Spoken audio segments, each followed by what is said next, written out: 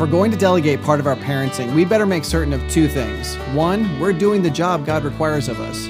And two, the person we're engaging to help educate our children is doing the job God requires of them as well. Welcome to Truth, Love, Parent, where we use God's Word to become intentional, premeditated parents. Here's your host, A.M. Brewster. Thank you for joining me today. I'm very much looking forward to taking the Bible and using it to decide whether or not we should delegate our children's education and to whom. But more on that in a minute. We are fast approaching our 1-year anniversary, and I was thinking about this last night. I can't believe it's been almost a year. And I just want to tell you about something very special. In celebration of our anniversary and all that God has done to bring us here, we'll be offering a new parenting resource on our website. We have grand plans for developing various parental curricula that will equip you to be intentional, premeditated parents. And the first of these parenting courses is called 25 Days to Becoming a Premeditated Parent, and we're going to let you enroll for free. I'll give you more details as we get closer about how you can take advantage of this free parenting resource. And if you're listening to this episode after September 21st of 2017, that resource or one like it is already available to you if you just go to our website, truthloveparent.com. But don't go there yet. Finish the episode first, and then you can go, check that out. Okay, so should you consider sending your kids to a public school this fall? May I say that the answer is not an easy one. I also need to point out that the Bible doesn't give us a direct answer, but the good news is that there are plenty of principles and examples that I believe we can come to a Christ-honoring answer on the subject. And I'm going to start by acknowledging the general considerations, then work to the specific from there. But I need to make the observation that I'm just not going to waste any of our time talking about all the bad reasons people send their kids to public schools. As we discussed last time, people do lots of terrible things for lots of terrible reasons, and I'm not going to sit around talking about why they're terrible. The things I'm going to discuss are legitimate considerations for Christian parents who want to glorify God. The first of those considerations is the financial consideration. Let's face it, many of us just don't have a lot of money. But just because something is cheap or free doesn't mean it's a good idea. I'm not going to talk about school vouchers, though I think they're a great idea since public schooling isn't free to anyone paying in taxes anyway. But I do want to simply acknowledge that the public school system most often appears to be the least expensive option. And I believe that's a fair assessment from a monetary standpoint, but as we will see later, the other costs may be too heavy for anyone to bear. But before we move on to the second consideration, we need to grapple with these two realities. The first is that you get what you pay for. I know that trillions of dollars are poured into the American public school system every year, but when you divide that by all the schools in the U.S., you will find that most public schools are terribly underfunded or their funds are painfully misappropriated. This means that if you're paying a sliver of your taxes for schooling, just don't be surprised when the schooling isn't that good in multiple ways. Second, I have found from running my own businesses that people who don't invest financially often don't invest in any other ways as well. We treat cheap things like cheap things. We don't take as much care of the things we're given as the things we worked hard to buy. This affects both the student and the parent. Often neither of them are heavily invested because school appears to be little more than a governmental expectation that doesn't cost me anything. To sum this consideration up, yes, the public school will keep more money in your bank account than other options, but just because it's financially frugal doesn't mean it's a good idea. And that leads us to our second consideration, the academic consideration. Listen, I have to be honest with you. There is a preponderance of research on the American school system. You can easily see how the nations of the world rank in education, how the states rank, and even how the school districts rank. But the reality is that even the best American public schools don't hold a candle to other educational options we'll discuss in this series. I believe the biggest failure in the academic category is really tied to the fact that everyone in every grade is required to do the same material. Thousands of third graders are going to learn third grade math and English and science this fall because that's what was assigned for 8-year-olds. But not every 8-year-old is capable of the same things, and regardless of where they fall, nearly every 8-year-old is capable of more than the public school system is requiring of them. My illustration, I admit, is anecdotal and based on my personal experiences, so I know they're easy to negate, but please take them for what they are. As a trained and degreed educator, I immediately and easily saw the great academic potential my son had. But it didn't take too long to see that my daughter had developmental challenges that my son didn't. In addition to a lazy eye, bad eyesight overall, nearly every speech impediment imaginable, and a number of other delayed maturation issues, I was pretty certain my daughter wasn't going to thrive in an academic setting the same way that my son would. So it was easy to do for my son what my mom did for me. He started informally learning fourth grade math when he was in kindergarten. Okay, so it wasn't actually as awesome as what my mom did for me. She managed to teach me algebra and geometry, trigonometry, and calculus before I even got into junior high. She's amazing, I know, but anyway. So when we moved to Victory Academy and I was able to take more full responsibility for my children's math education, I made the decision that I wasn't going to hold my daughter back simply because she seemed slower than her brother in getting things like basic math skills and language development and reading. I was just going to give her a chance to thrive, throw her in there and see how she would do.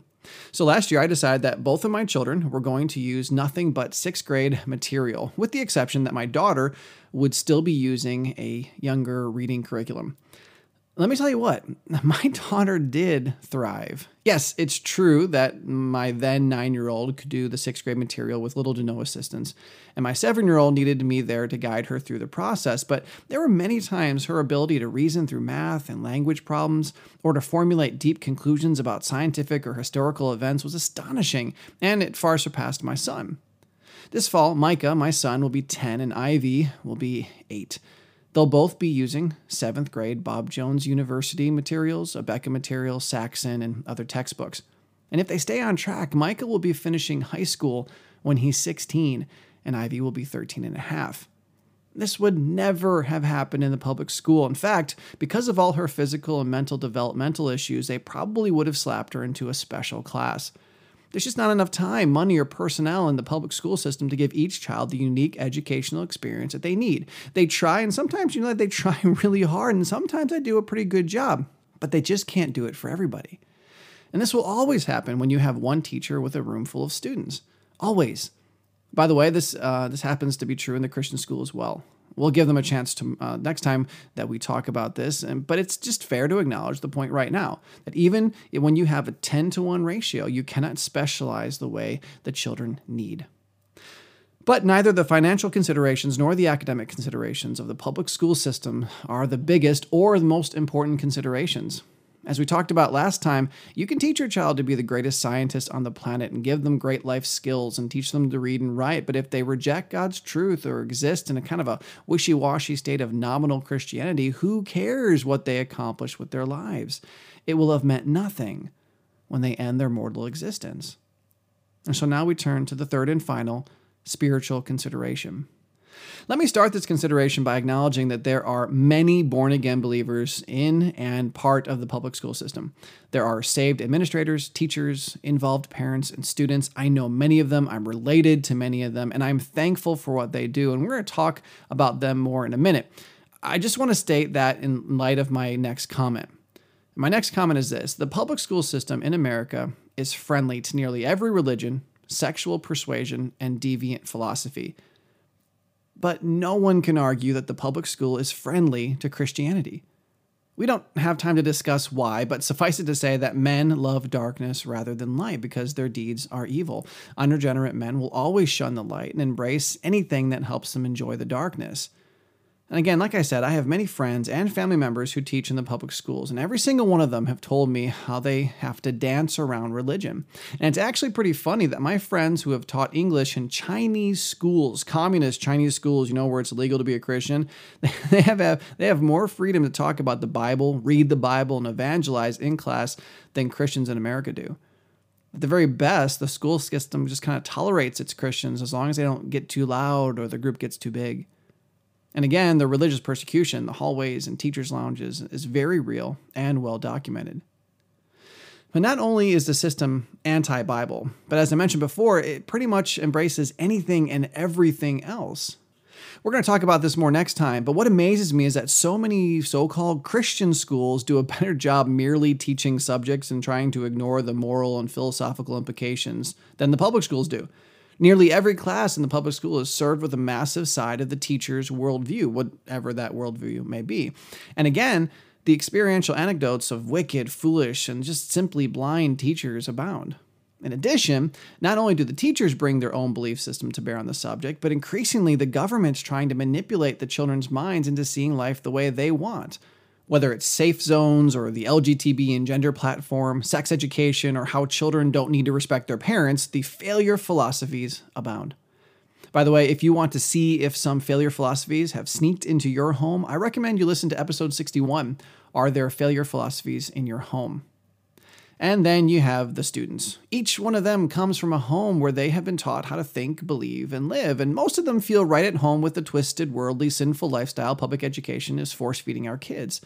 So even if your child gets that one Christian teacher in their school, they're in class and at lunch and in the locker room and on the bus and in the hallways and standing in the bathroom with kids who are preaching and screaming and singing as loudly as they can how they think the world's supposed to work. My friends, the public school system is not some sanitized, just the facts ma'am environment where Johnny and Susie learn their timetables. It's a purposeful and premeditated training ground for godless philosophy. And this is where the fingernails meet the chalkboard. Are your kids ready to do day in and day out spiritual battle and come out on the winning side? Yes, I believe with all my heart there exists somewhere in the world a group of Christian high schoolers who are spiritually mature enough to intentionally meet the professional, well-funded, and coordinated daily onslaught of wicked humanistic perversion. But I haven't met many. When I worked at Schaumburg Christian School, we would frequently see our shiniest students leave our program and enter public education, sometimes in high school and sometimes for college. And when they came back, they were practically indistinguishable from the world. Yes, the Bible does tell of Joseph in Egypt, Daniel, Shadrach, Meshach, and Abednego in Babylon, and Nehemiah in Persia. But which of us is comfortable comparing our children to the teenage versions of those men? So before I continue, I will leave the door cracked slightly, that if you've done an amazing job as a parent and have introduced your kids to the Lord, equipped them to be vibrant, energetic, uncompromising, outspoken, apologetic followers of Christ, and they've proven their spiritual maturity and loyalty over the years, and you and your child have purposely decided that attending the public school, not for the education or even the financial reasons, but in order to be a witness in this dark and dying world, and you've decided that that is the most Christ-honoring thing you can do, and if you've set up a dynamic spiritual support system for them that involves counseling, accountability, and Bible study, then sure, it might be a good idea to send your teenager to the public school this fall. But this does not describe the situation for most of the professing Christians in the public school system today.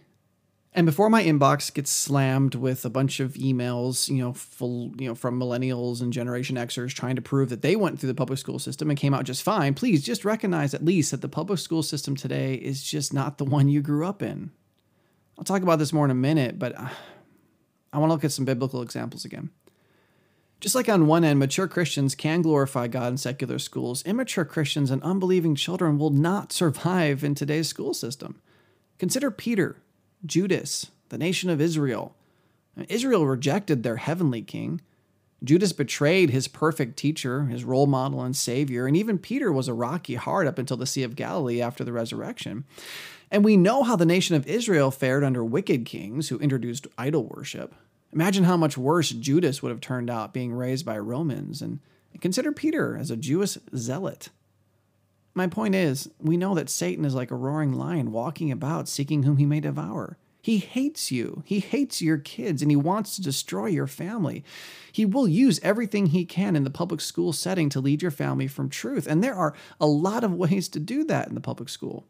And his demonic ravens are so busy eating the seeds of truth they hear at church, how much more diabolical are their schemes when your child is immersed in humanism? I want to close with this. Matt Walsh, a Christian columnist for The Blaze, wrote an article called Christian Parents, Your Kids Aren't Equipped to be Public School Missionaries. And I want to read to you an extended portion, and I'm going to link the whole thing for you in the description. And as a side note, if you follow us on Facebook, we've already shared the article there, so you may have seen it. Anyway, Matt just told in the article of a school newspaper in Virginia that had an article on transgender rights. And he says, quote, "Look, I know that the public school may really be the only option for some people. There are single parents of little economic means who find themselves backed into a corner where government education appears to be the only choice. And if a parent can't or won't homeschool, a private Christian education can be prohibitively expensive. Not only that, but some Christian schools are as bad as or worse than the average public school. Abandoning the public school system is not an easy thing, and it presents many hurdles that right now may be impossible for some people to get over. The collapse of the family unit, not to mention our recent economic woes, have contributed to creating a dependence on public education. Not everyone can break free all at once, I realize. But we should certainly all agree at this point that public school is not an option for those of us who have another feasible option. We should agree that the public school is a matter of last resort and necessity. We should agree that public education is inherently hostile to true Christian values, and for that reason is not anywhere close to the ideal environment for our kids.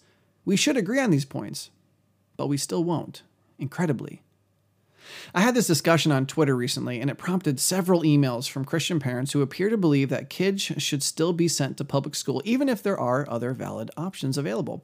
They suggested somehow the sort of madness outlined above could present faith-affirming opportunities for our children, and we would actually be depriving them of something if we did not give them access to those opportunities. They claim that public school is a mission field where our kids can be salt and light to their friends.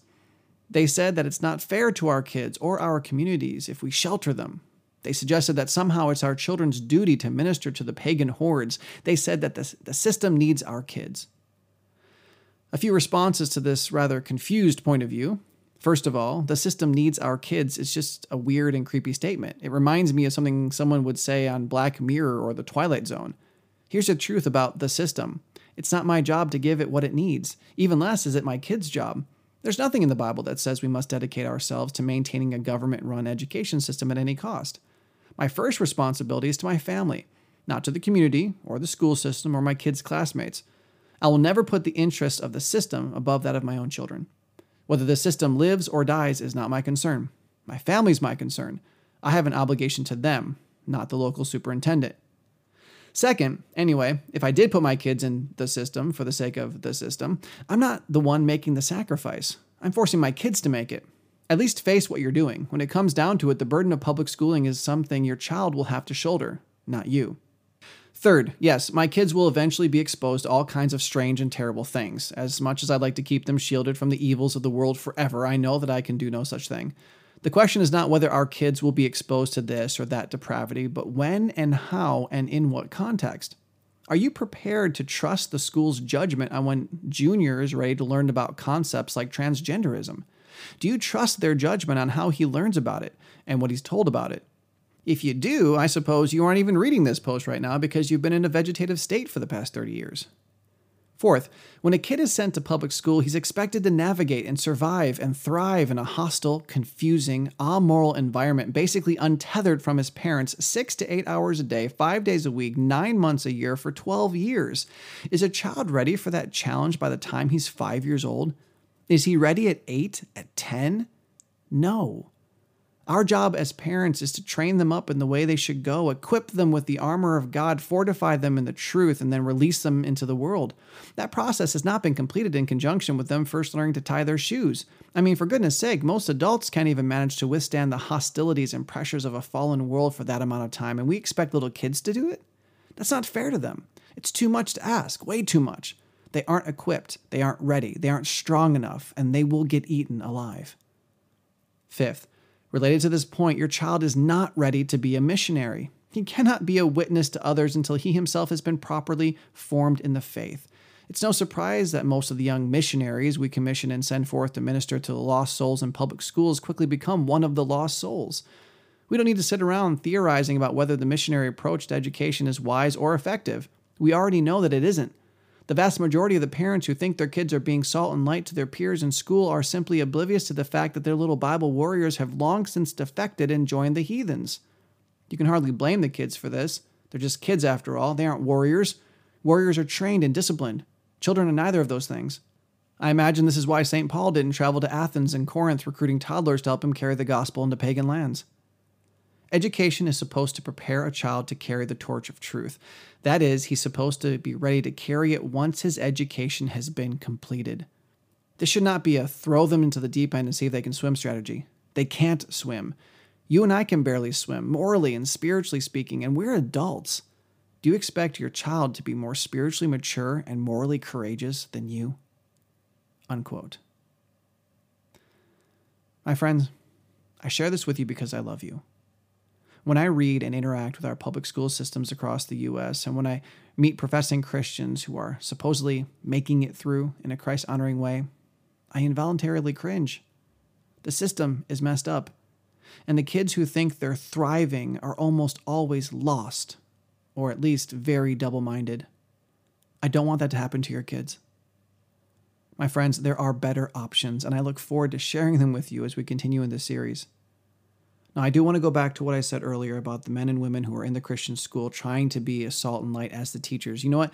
These people are equipped oftentimes. These people are prepared. These people have the answers to apologize for the scripture and to set forth the gospel to these men and women, to these children that they work with. And it's difficult, and I know it's difficult, and I praise God for the ones who are doing it well. There are a lot of them out there who claim to be Christians who aren't doing it well, who are just, they're meshing in with everybody else and playing the game and kind of camouflaging themselves, and they don't say anything, and they go home and their light is very dimmed if it's on at all. And I think that oftentimes the teachers out there who claim to be Christians find themselves in the exact same place that the students who claim to be Christians do. After a while, they start to be indistinguishable from the world. But I do praise God for the ones who are trying to do a good job. But that's the point. They've been educated. They've been trained. They know what to do, to go out there and to stand in that dark world for Christ. Not our third graders. Should you consider sending your kids to the public school this fall? If it's that financially difficult, maybe. But you know what? You need to premeditatively, intentionally have a support plan for your kids. You need to connect them with somebody. Look through the school, see if there's a Christian person you can connect them with, possibly a coach or somebody. So get them involved in with their youth pastor. Just you need to be able to invest in God's truth in as much, if not more, than what the public school is lying to them. It's not going to be easy. And if you have questions about this, we want you to ask us. We want you to send us emails at counselor@truthloveparent.com. We want to help because it's not going to be easy. Now listen, don't forget to check out truthloveparent.com today for today's episode notes. And please, all of you, join us next time as we continue this discussion about educational choices and talk with my dear friend, Alan Benson, about whether or not you should consider sending your kids to a Christian school this fall. Listen, I know, like Matt Walsh said, the financial thing can just be so big sometimes, but it's not the most important. God promises that He will provide all of your needs in Christ Jesus. If you need to have your kid in a Christian school or you need to homeschool your child, God will provide. How big is your God? How much do you trust Him? Don't be afraid of the finances to such a degree that you shortchange your child academically or you throw them to the lions spiritually. And I know that many of you may disagree with my stance today, and I welcome your feedback at TLP@truthloveparent.com. And for those of you, again, with more specific questions, don't hesitate to reach out at counselor@truthloveparent.com. If we're going to delegate part of our parenting, we better make certain of two things. One, we're doing the job God requires of us. And two, the person we're engaging to help educate our children is doing the job God requires of them as well. Have a great weekend. Truth, Love, Parent is part of the Evermind Ministries family and is dedicated to helping you become an intentional, premeditated parent. Join us next time as we search God's Word for the truth your family needs today.